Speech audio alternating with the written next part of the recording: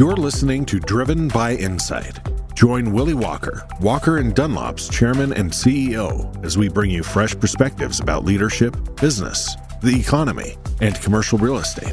Willie hosts a diverse network of leaders as they share wisdom that cuts across industry lines. His guests are experts in their fields, from leading economists and CEOs to Harvard and Yale professors, and everything in between. Our one goal is simple: providing you with unique insights, unparalleled data, and real-time market analyses.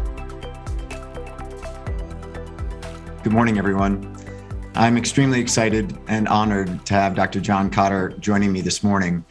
Dr. Kotter taught me and the other 90 students in Section E a course called LEAD in the spring of 1994. I love Dr. Kotter's class, not only because the cases he taught were on a subject matter I enjoy, but because Dr. Kotter is such a talented professor in how he asks questions of students and reveals aspects of the cases that few of us see going in. I've had a lot of fancy and accomplished guests on the Walker webcast, but few have made me as nervous as preparing to ask questions of my former professor on a topic he knows as well or better than anyone in the world. Before I introduce Dr. Kotter, I must mention that the timing of this discussion on Dr. Kotter's new book, Change, could not be better for Walker & Dunlop, as we announced on Monday the acquisition of Alliant Capital, the 14th and by far largest acquisition we have ever done at Walker & Dunlop. Reading Change has dramatically influenced the way I and the Walker & Dunlop management team are going to manage and lead the integration of Alliant into Walker & Dunlop.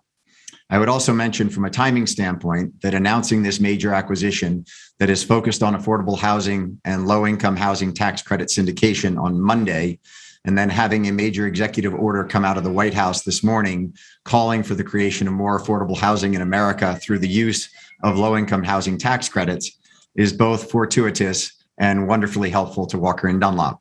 It makes us look a lot smarter than we are, but as they say, we'll take it. Okay, to my guest.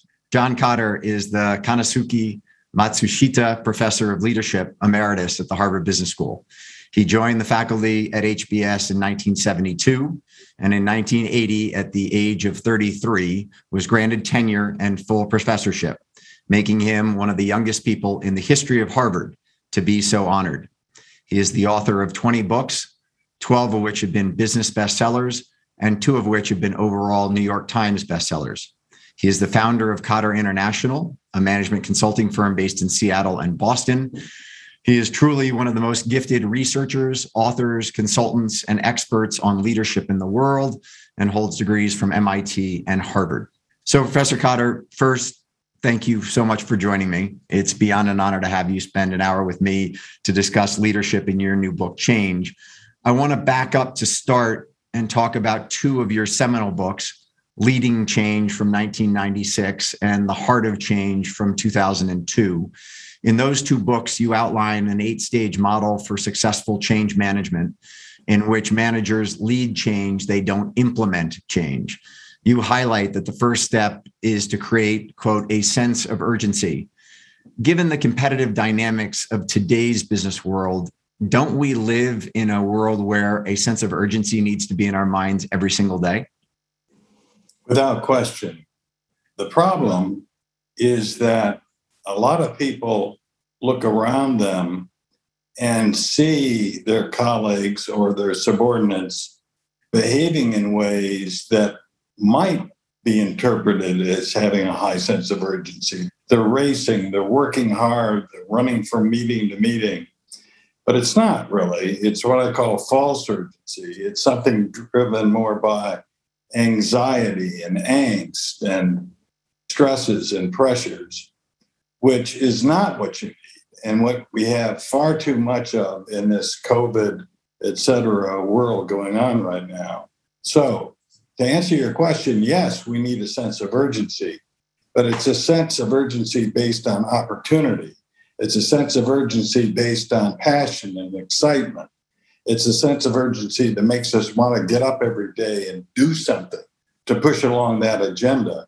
It's not something that's driven by anxiety and guilt and anger and all the rather noxious emotions that are being fueled by all sorts of social forces.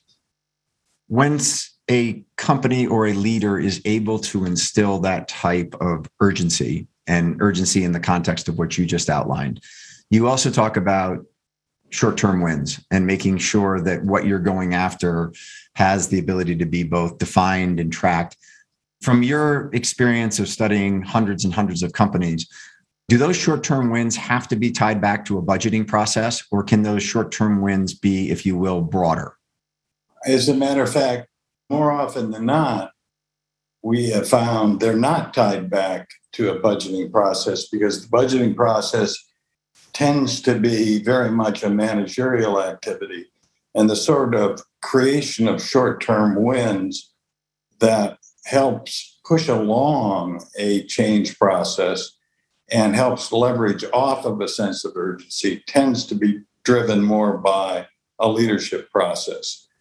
And wins don't have to be financial. They just have to be proof points, if you will, that whatever opportunities you're talking about that's fueling that sense of urgency, that you're making progress.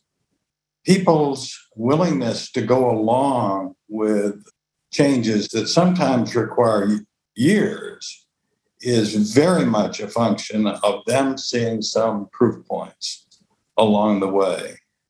And that's where the small wins become absolutely essential. Financial, unfinancial, best if measured, but sometimes even non-measured ones are so obvious and have so much credibility that they can be celebrated and produce the effect you want.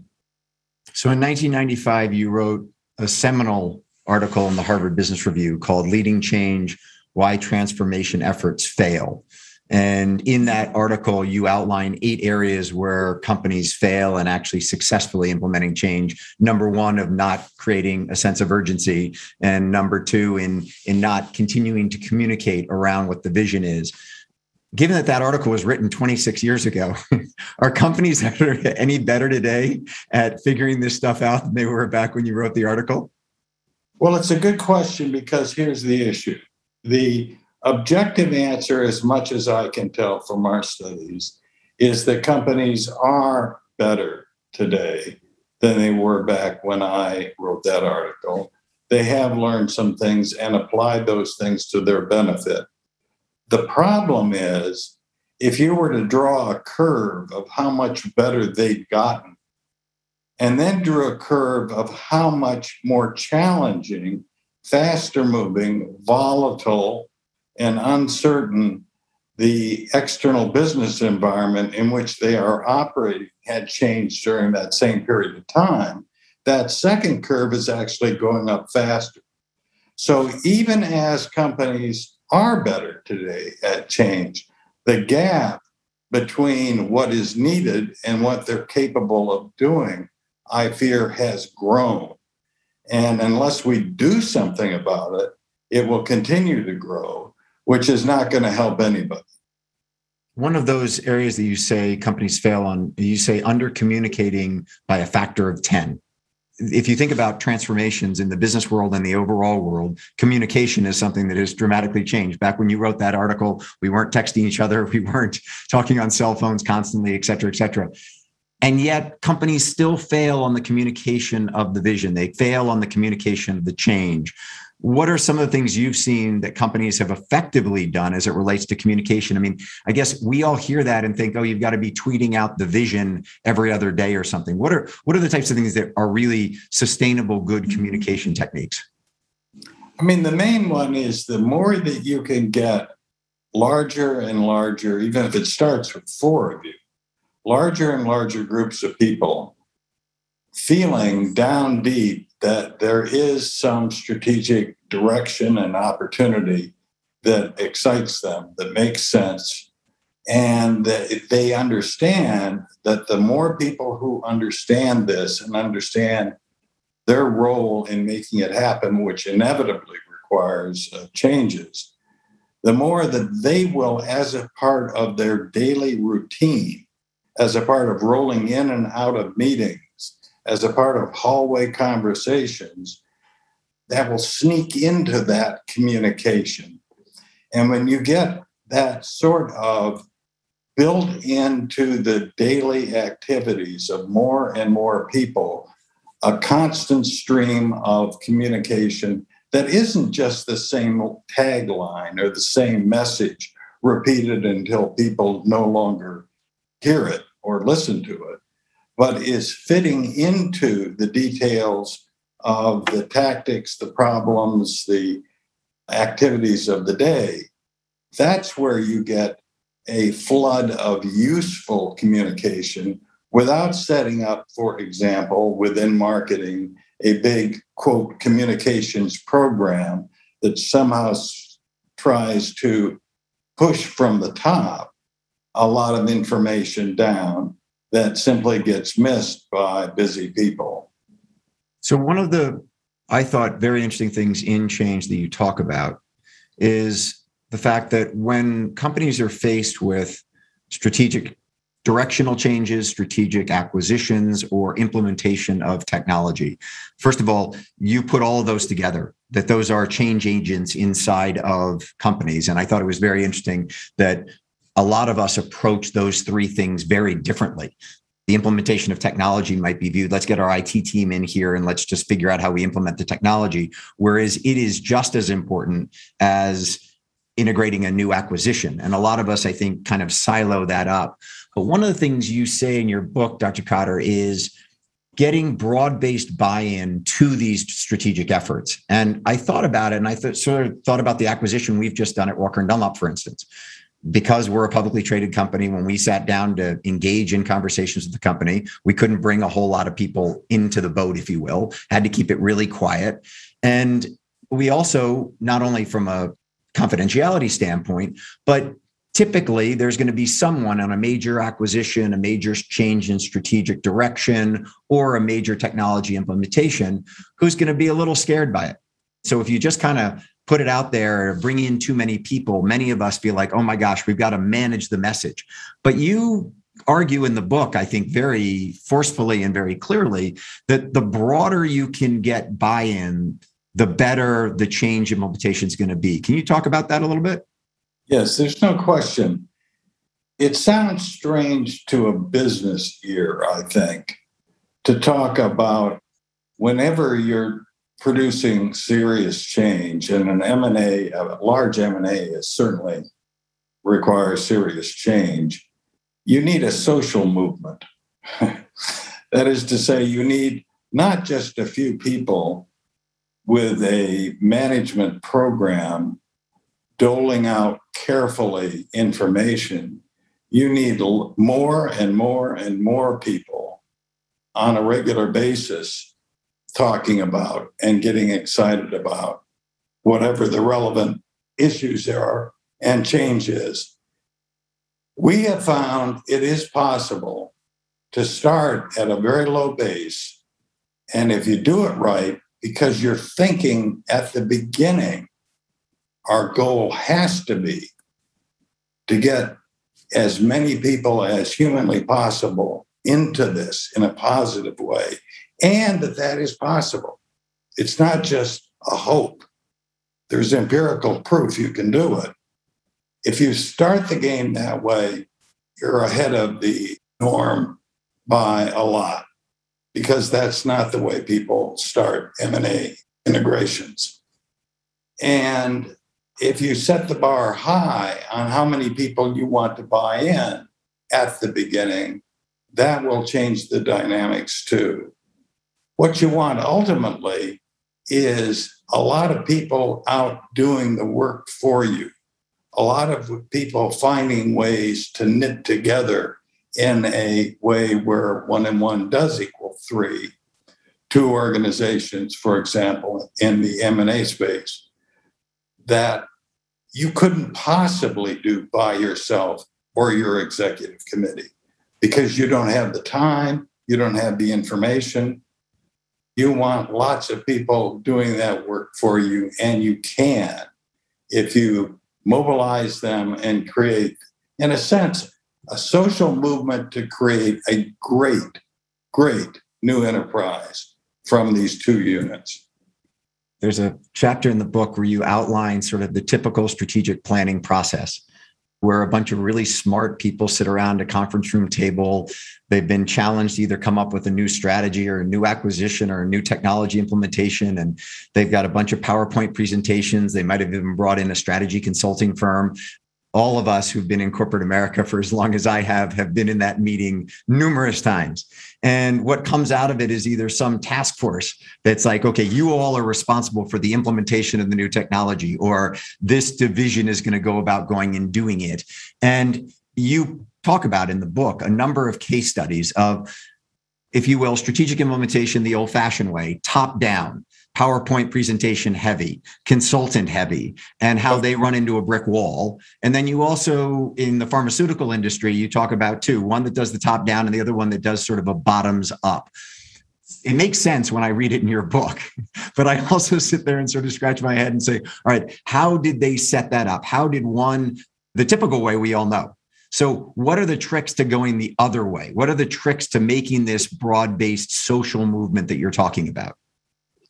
I think it starts with the very broad proposition that this is going to be a significant shift in the behavior of a lot of people if we are to get the value out of this transaction or this strategy or this digital transformation. And think about that. You're not just changing things on paper, you're changing human beings, and often a lot of them. And that doesn't necessarily happen easily. Change of any significance tends to be done by leadership processes, not large change, not management processes. It's not planning and budgeting and controlling and structuring as much as it is having to do with vision and buy-in and communication and inspiration.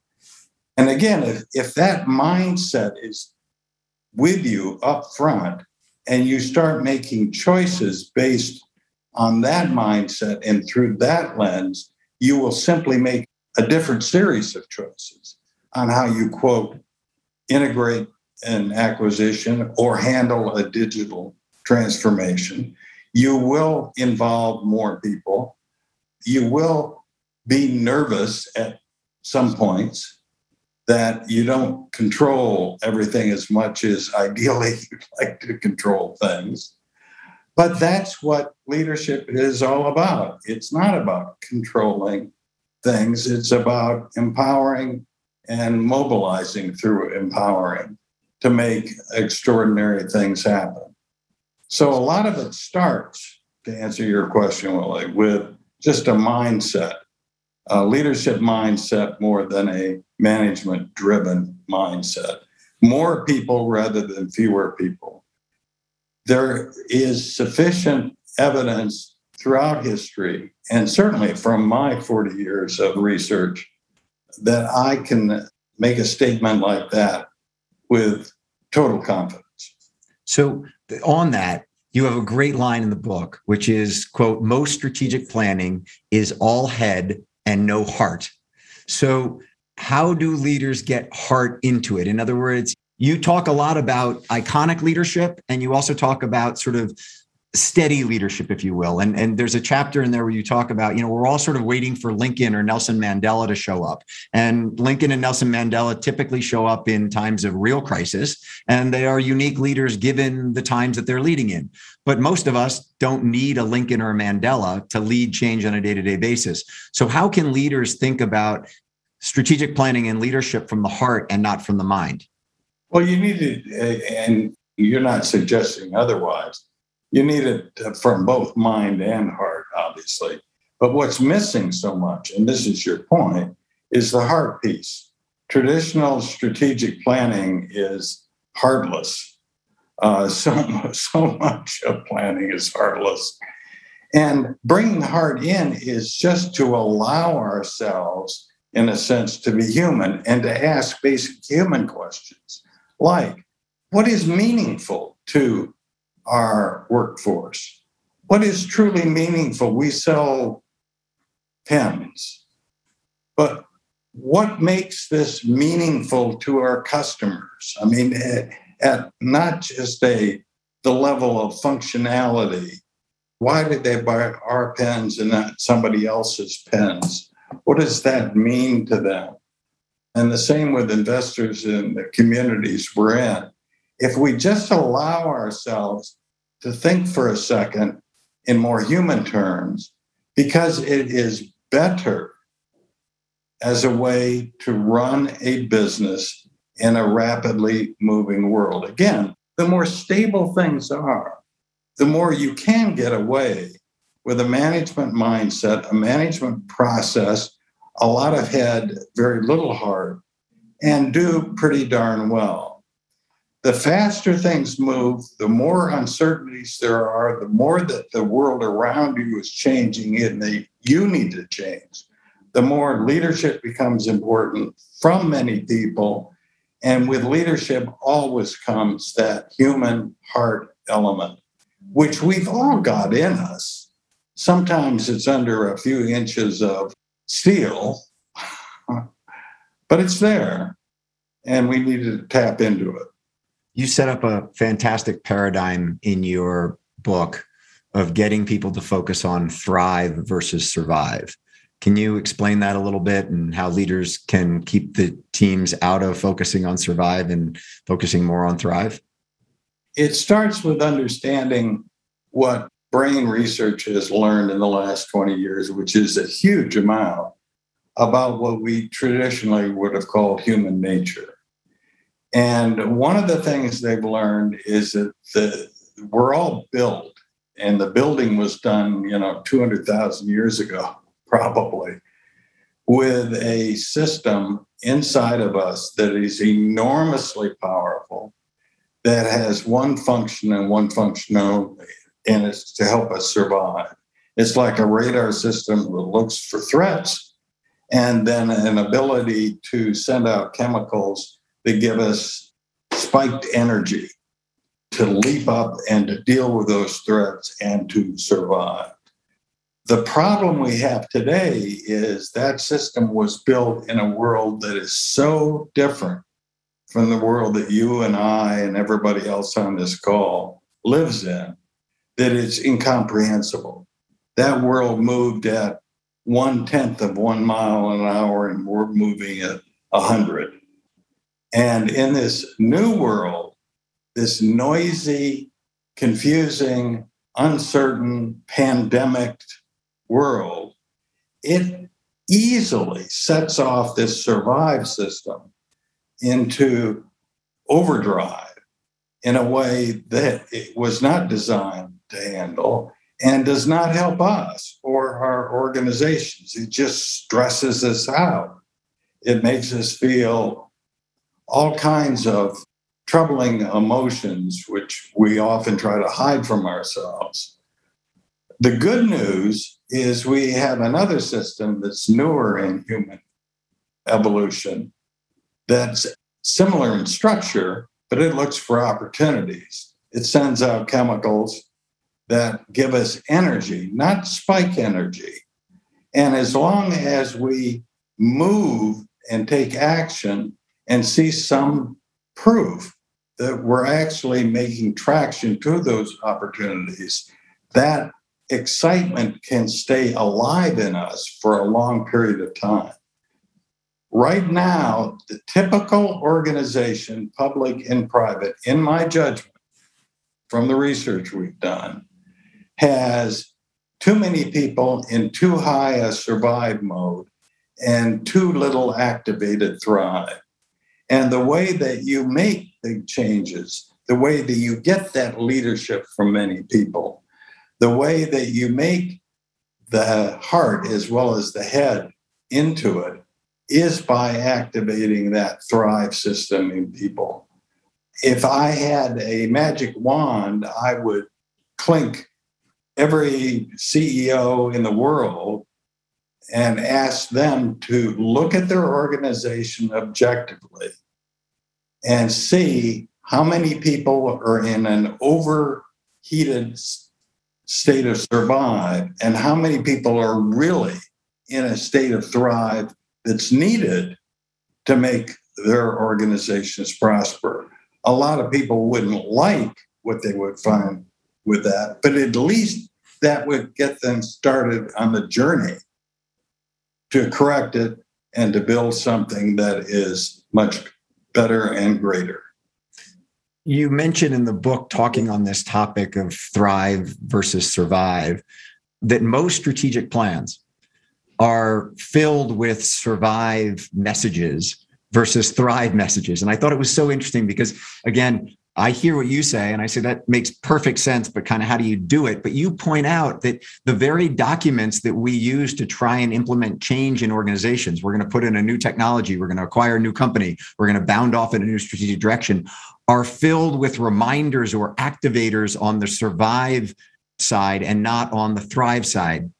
It struck me, Dr. Cotter, it makes perfect sense that we put things into those documents that get everyone spooling up on, oh, this is changing my life, this is changing my job, rather than this is where we're going and this is how we're going to build it.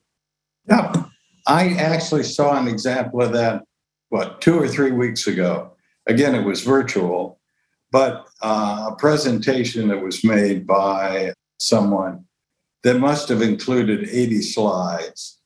And I started taking notes, every time I felt in myself a little bit of, oh my goodness, I kind of checked the survive side. And every time that I felt in myself a little bit of excitement, I checked the thrive side. And when he finished with his presentation, which took at least 45 minutes, I can't draw it for you quick enough, but it was like 75 X's on the survive thrive and about 8 on the thrive side. It just happens, and it happens all the time. And to some degree, it's because people were taught that's the way you do it. And they don't fully appreciate the implications of it, how it affects people, and how it undermines them achieving what they want to achieve. Are thrive and survive mutually exclusive in the sense that I think about those two emotions? And as you correctly state, all of us today, after 18 months of a pandemic that doesn't seem to want to go away, we still are somewhat in survive mode. So that's running in the backs of all of our minds. And yet at the same time, we as leaders have a responsibility to get people to focus on the thrive and the opportunities ahead of us. Are they mutually exclusive, or can you have both running at the same time? No, the way the body seems to work, and again, according to the brain scientists, is they both run. And the name of the game is modulating them in the right areas. Survive not too high, and thrive typically not too low. Because you do want people dealing with the threats, the very real threats and problems that they face in their jobs, and you want them to be efficient and effective at dealing with that. But you don't want that to turn into the overheated, stressed out, et cetera. And on the other side, that can go on easily at the same time that people are looking for opportunities, getting excited about opportunities, taking action to make really exciting M&A or digital transformations or restructurings happen. It's only when survive gets overheated that it's very difficult to have both, because it tends to suck all the air out of the room, if you will. Yeah. And it tends to shut down thrive. In one of the point that I mentioned previously in your article back in 95 about why change efforts fail and the under communicating by a factor of 10, I had James Kerr, the author of Legacy, on the Walker Webcast about a month ago, and he cites a lot of your work in his book, Legacy.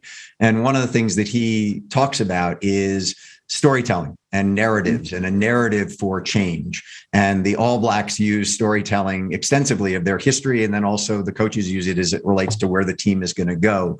And as I was reading that in Legacy and then getting prepared for this, I don't know why it's taken me almost 30 years to figure this out, but the case method of teaching is all about stories.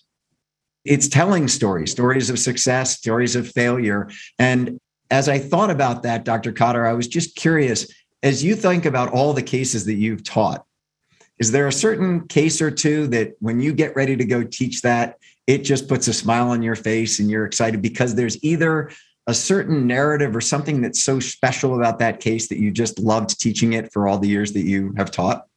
Well, quite a few. I have a number that could fit that description, but there's no question which one, if I were to rank them, comes up on top. And it's a story about the time that Mary Kay Ash of Mary Kay Cosmetics visited Harvard Business School. She was such an amazing person, an interesting company. One of my students actually joined Mary Kay, came to the business school from IBM, if you can believe that, and went out to become a marketer of skincare products and did very well. But you come back to the importance of stories. There's no question that there's a correlation between strong leadership and storytelling. But part of that relates back to, what do you think gets more harder across? A typical slide from a management consultant or a good story? Boom. Stories, by their very nature, are about human beings. That begins to pull in not only the thought processes, but the meaning and the emotion and the reality of human existence and the heart piece of it. I think part of the reason that my Mary Kay story is so memorable, beside the fact that it's funny and it makes a big point, is it is dealing with not only facts, but something that is very, very human, which she was very good at. She had a mission in life after a very difficult period right after World War II, when she had no husband, killed in the war, a couple of kids, no money, high school education, no job, and went out and discovered all the problems in the 1950s that women had, which, believe it or not, were even much, much, much worse than they are today in the workforce. And she came up with this mission of times are still changing, although much slower than today. And her mission was to find a way to give women opportunities that traditional firms were not giving them. Find a way to eliminate barriers from sexist bosses, from different pay scales, et cetera, et cetera. And it, stated by her in particular, it's very moving, it's very human, it's very heart. And the sincerity of it, she started with 2 people, herself and her son, and 7 friends, and died now a couple of decades ago. But the last time I checked, the number of consultants, I think they call them, skincare consultants, the Mary Kay has internationally is 3 million. Yeah. Not bad from starting with 2. As you talk about someone like Mary Kay and her leadership, you've predominantly focused on business leadership. As you look at political leadership, are there parallels? Or Nancy Kane, who is at Harvard Business School, she's done a lot of research on both business leaders as well as political leaders and trying to kind of look at the parallels or the differences between the two. You've seemed to shy away from that. Is that just because there's a framework in the business world that you like to focus on? Or is political leadership wildly different than business leadership? I have, you can't see it, none of you, but across the room here, a book that's called Mandela, and it's a picture book mostly.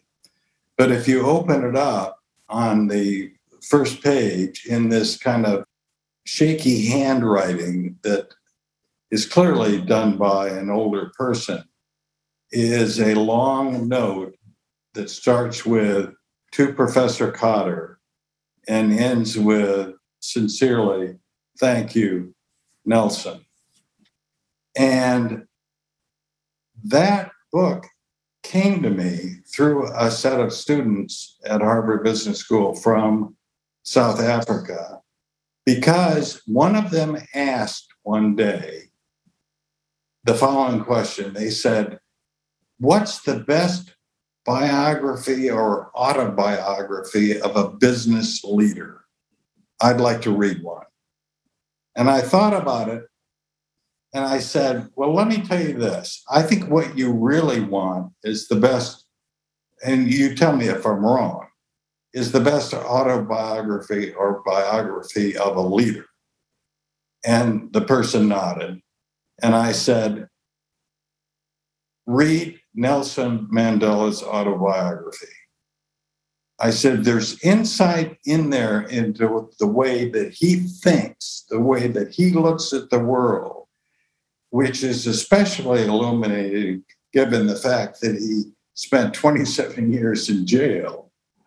That has lots of, I started off, anyway, that's what led to this lovely book. My doctoral thesis, although done at the business school, was not done on businesses. It was done on big city mayors in the late 1960s. So I was making the assumption, as was my thesis advisor, that we could learn something by looking at the public sector and even the elected public sector that would be relevant to the private sector. And I can say now, many years later, that some of the insights we got out of that study helped fuel this long series of studies that have mostly benefited the business world, starting with one big insight. And that was the difference in performance. We studied 20 mayors up close, not from the library, but from finding out who knew about them the best, and then going to the cities and interviewing, watching, talking. It was an incredible thing. I mean, talking to Eric Johnson, who was the president of Texas Instruments before he became mayor of Dallas, or Martin Luther King Sr. in his church in Atlanta about Ivan Allen, a businessman, small businessman, who is mayor of Atlanta. The distance between the three best by objective measures and the three worst of the mayors, of the 20 mayors, was not significant. It was galactic. And I think that produced in me some motivation to try to understand why you could get these huge differences and how you could get more people going toward the top end. Because the impact on society, in business, in government, anywhere, could be huge on billions of lives. There are lots of similarities. There are critical differences, no question about it. But in a fundamental sense, leadership is leadership. It's never been more important. And it can have an impact on dozens, thousands, millions. So when you talk about a galactic difference in leadership, it makes me think about Jeff Immelt and Bob Iger. Mm-hmm. So I'm sure everyone listening today knows Jeff Immelt came in after Jack Welch to take over GE, at that time, arguably the most successful corporation in America, certainly the most valuable. Bob Iger followed Michael Eisner into Disney after Eisner had been one of the most celebrated CEOs in America. So they're both stepping into big shoes. They're both stepping into iconic brands. And they both came in the early 2000s. And over the subsequent 15 years, Jeff Immelt destroys hundreds of billions of dollars of value at GE, and Bob Iger creates hundreds of billions of dollars of value at Disney. So in the context of your book, Change, what did Immelt not do that Iger did, or what did Iger do from a leadership standpoint that created that dramatic a difference in those two companies that you can't even sit there and say, oh, well, Disney was in a more stable industry, or GE, it was in a really challenged space. I mean, they were a broad, diversified company. They could have failed in financial services and still won in jet engines. They could have failed in financial services and still won in light bulbs. They failed kind of across the board, whereas Disney succeeded almost across the board. What gives? Well, the Disney situation, I don't know that well. The GE, because it's closer geographically to where I hang out, I do. And I worked with Jack Welch when he first came in, so I know the beginning of that story. One thing that stands out is GE, after a decade of Jack, had an awful lot of talent that was being raised, groomed, systematically given some rope to try new things and to build businesses. And Jack, although he was smart enough and he could dig into detail like a lot of great business people can, he was willing to allow and made the assumption that he needed dozens and dozens and dozens of great executives if he was going to have a great corporation. Now, at the end of his term, I think he got so much positive press that I worry some of that eroded, but that was the mindset. And part of what made GE great was just that. So many people with some rope mobilizing their people. And Jack was a great storyteller, to come back to that point, with head and heart. That seemed to start disappearing after he left. It was more a smaller group of people were important, others were not. It was more intellectual without the heart piece. And those two factors alone, and I'm sure if we wanted to take the time, we could come up with 12 more, certainly did not help Mr. Immelt and his regime at all. In the book, you focus on the GE technology initiative, or they call it GE Digital. So rather than sit there and make every company or division try and implement technology, they decided that they were going to try and create a kind of a technology division inside of GE that everyone would get technology from. And as you clearly underscore in the book, that centralization of trying to make a GE technology business kind of stand on its own made it so that there was no true investment in technological innovation on a business by business basis. And I think you conclude very clearly that's not exactly the way to go about doing technological implementation in a company. But I found the framework, Dr. Cotter, of technology implementation and strategic planning and mergers and acquisitions, how you bring all that together, that every company in America today is trying to figure out how to implement technology. And they're sort of going about it through I would say, a technology prism rather than a leadership and strategic planning prism. Is that a fair take? No question. The amount of digital transformation happening today is uncountable. I mean, it is huge. The sad part of it, from society's point of view, from investors' point of view, from employees' point of view, is that the majority of cases are still being delegated to a limited group of technologists without recognizing that for the technology to pay off, it's got to serve a business purpose, and it's got to be embraced and used with enthusiasm by large numbers of the employees. Increasingly, as that is needed at a faster and faster pace too, there's a tendency to say we don't have time to involve more people. We have to leave it to the experts. The technology is changing all the time. Obviously, you want to go to the best experts. And so this piece of our IT group is responsible for the digitization. And you hear this story again and again and again, that they come out of their cave, 9 months or 2 years or 3 years later, present to the rest of the organization something that either sends people in to survive because they're scared to death, they don't understand it, or it's going to change their job, or even more so, they come out with something that doesn't really meet customer needs or employee needs. And you're back to the drawing board, or you're trying to execute something that isn't very smart.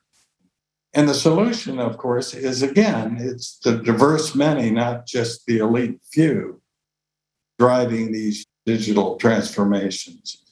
And we've seen some through my consulting company and help with some in which the executive committee, when we started, signed off, but frankly, I don't think more than 2 of them believed what we were talking about was really possible.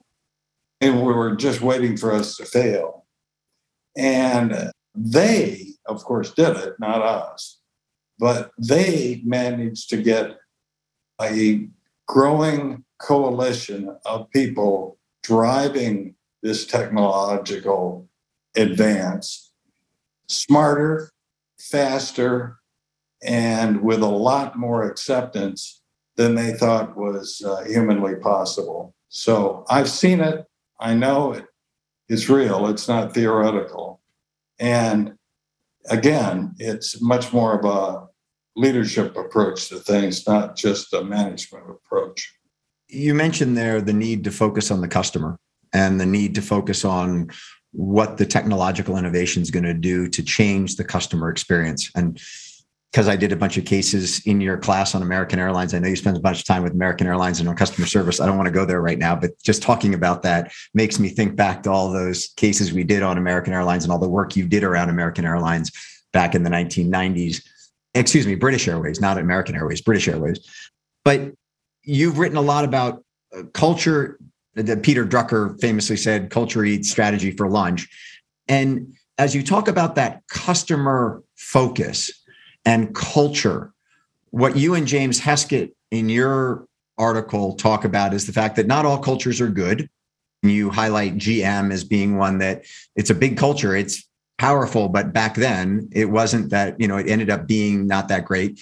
You said that a culture that is tied to a strategy is generally speaking good, but can go off the rails, like with Uber, where Travis Kalanick had a great culture and had an interesting strategy, but he went a little bit too aggressively down that strategy. But then you say, generally speaking, where culture works is when culture ties in with the customer. And so from what you just talked about, technology being tied into the customer, how do you get culture tied in with the customer? Well, ultimately, you want to develop a culture where your people automatically, because of the way that the quote culture works, learn that what's important in this business is serving customers, and in a way that is good for the workforce and in a way that gives good returns to investors. All three. And further, that when the needs of customers change, same with employees and investors, anybody up and down the hierarchy should be watching out for this and should feel free within the confines of their jobs. They're empowered to take action to try to meet the new needs. And certainly if they don't control enough to do it by themselves, to immediately tell others who do control the strings on that. So the combination of the two, valuing customers, employees, and investors and communities, and believing in leadership up and down the hierarchy, mean you have lots of eyes watching what's going on and lots of points for initiative to make changes to adapt to changing needs.